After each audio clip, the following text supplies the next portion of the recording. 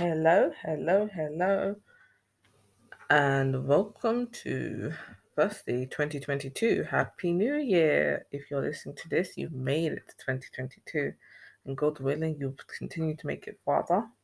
Um, just wanted to take this moment to say thank the Lord for bringing us this far into this new year. Last year was a year to remember for many reasons, good and bad, but hopefully there will be more positivity, goodness, grace, kindness, achievement, success, joy, love, and abundance for the new year that is upon us. And what better way to start the new year than to try and watch something inspirational?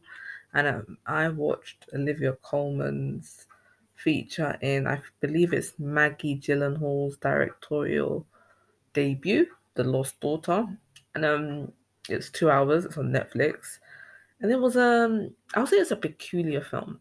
Just to get straight into it, it's this film about this woman who is in a fictional Greek island. She works as a translator professor, and she's kind of mesmerized by this family who has come to visit the island, but we don't really learn that much about her except in pockets and flashbacks.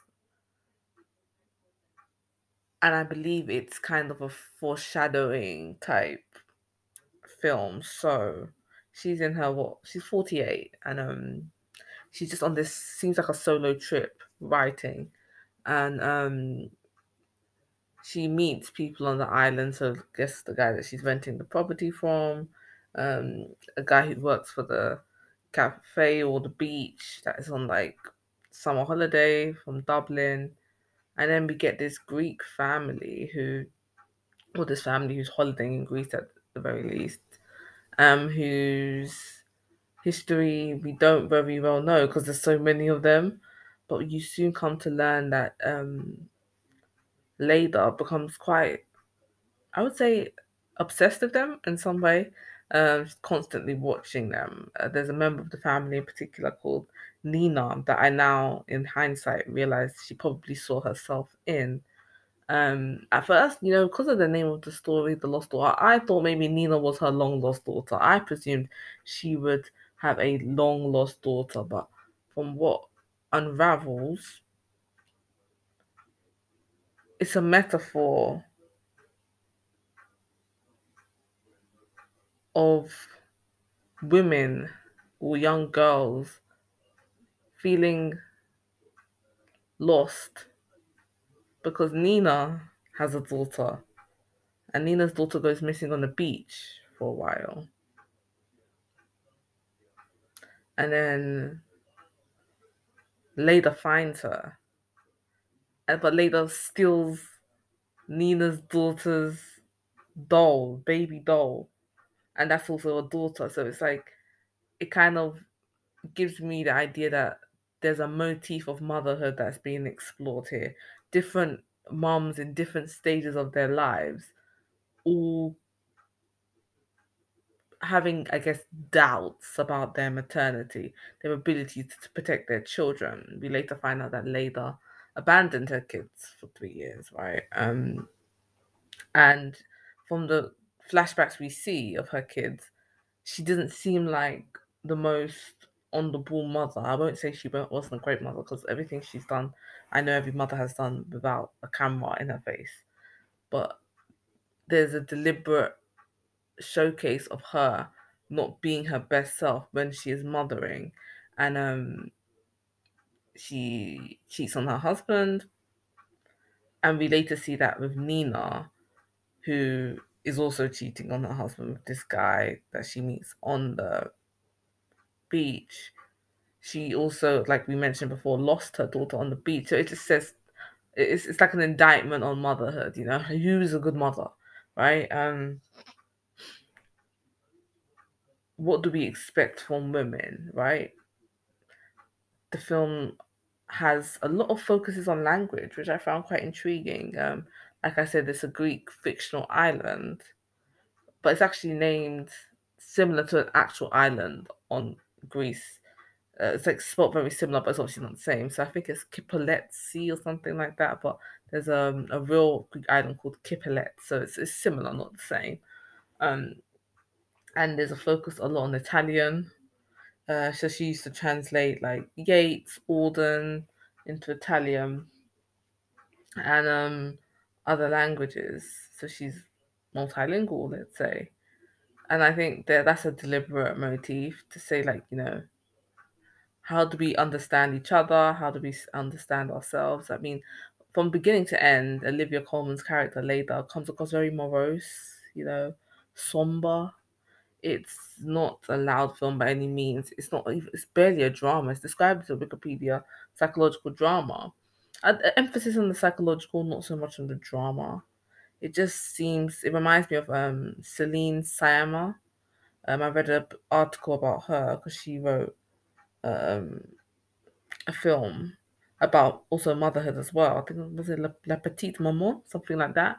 And it has that similar premise of just investigating motherhood without there being any conflict. In the excerpt I read from Celine Sciamma, she mentioned like, why is it that whenever we write stories, people think that we're talking about a conflict? It's always about negotiation. Why can't we just tell a story as it is and there be no um climax? And I got this impression in this film as well, that there was not supposed to be a climax. It felt like at times there was, but then something else would happen. And then you'd be like, huh? Wait, so where's the resolution? There is no resolution. It it's not supposed to make this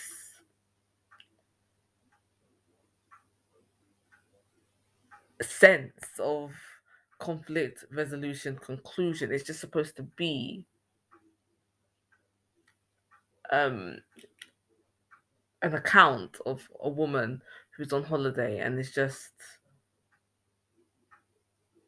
memorializing her life through this stranger she doesn't know very well, and but sees herself in to some extent, which is what we all do really. um so it's very self-involved, it's very selfish. We don't really see any outer world beyond Leda and her life. So we see her husband, we see her kids, and we see how she perceives Nina. We see how she perceives Nina's uh, daughter,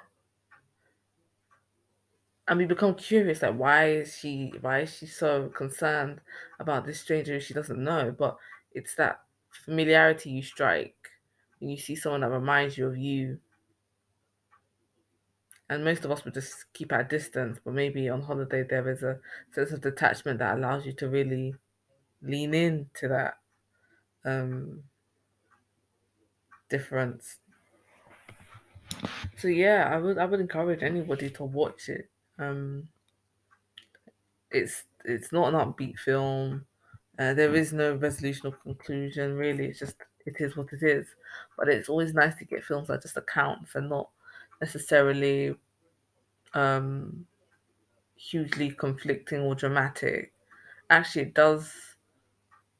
I mean, it made me feel even like this was a bit of an investigation into menopause, and somehow she would get really irritated and her mood would change very abruptly. And I'm like, this could either be mental health or it could be menopause or it could be both. Um, she you don't actually often see films of women who are on the older side and the story still be the focus on them. This is a woman who, I mean, appears single, who is almost 50. We see her in pain, like, because something hit her. Like, she's not this young, sprightly, tall, slim woman. She's had two children. She's um, not the fastest. We see her body in its natural form. It wasn't what you expect, I guess, from these films that just usually cover very skinny young women.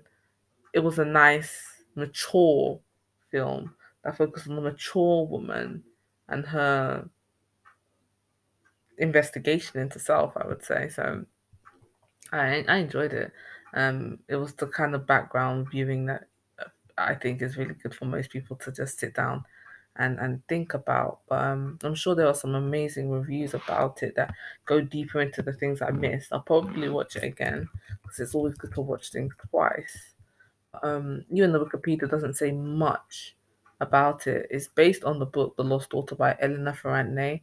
I believe Elena Ferrante actually there is no one actually knows who Elena Ferrante is. Like it's just a pseudonym for an Italian novelist, which might explain the connection to Italy. But she herself later is from Leeds, right? But she moves to Cambridge and Boston, so she's like American naturalized. And there's not that much focus on location. Like, in fact, besides the fact that they live in Greece for this holiday, um, even when they do the excerpts back to later when she was a younger mother, I don't know where she is. Like, I don't know what country she's in. And I don't know if that confusion is deliberate for you to just see that this is like a very random event, or maybe I missed something. But it's a good story. Like it's good. Um, so yeah, I highly encourage people to watch it. And yeah, hope you enjoyed this episode.